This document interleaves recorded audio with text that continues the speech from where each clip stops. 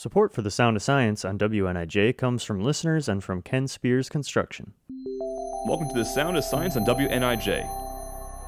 When you think of the word noise, what comes to mind? People chatting around you, the rumble of the road, the buzz of the TV. Many people equate noise with sound. But scientists and researchers have a different vernacular, and they use noise differently. Like with sound, noise to a scientist refers to something unwanted in the background, something that distracts from the real subject. You can think of it like static on the radio.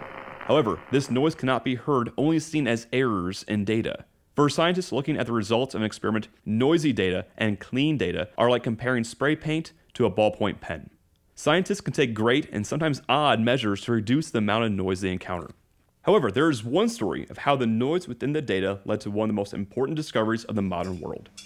In the mid-1960s, two Bell Labs astronomers, Arno Penzias and Robert Wilson, gained access to a radio telescope the size of a semi-truck that collects light invisible to the human eye. They intended to use this telescope to test an early version of a satellite network. As they collected data, they came to realize that they had a lot of noise in the results. They tried everything in the book to reduce this noise. They tested at different times of the day and year, they used liquid helium to eliminate heat, they even went as far as to crawl inside the telescope itself to clean out the pigeon droppings. Nothing they did had any impact at all on getting rid of this noise. Eventually, with the help of a few other astrophysicists and astronomers, Arno and Robert realized what they had discovered: the faint echoes of the Big Bang.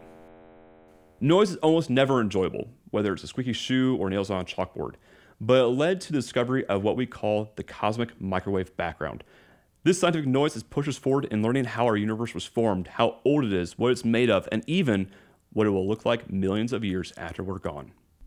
I'm Sam Watt with The Sound of Science. You're listening to WNIJ, where you learn something new every day.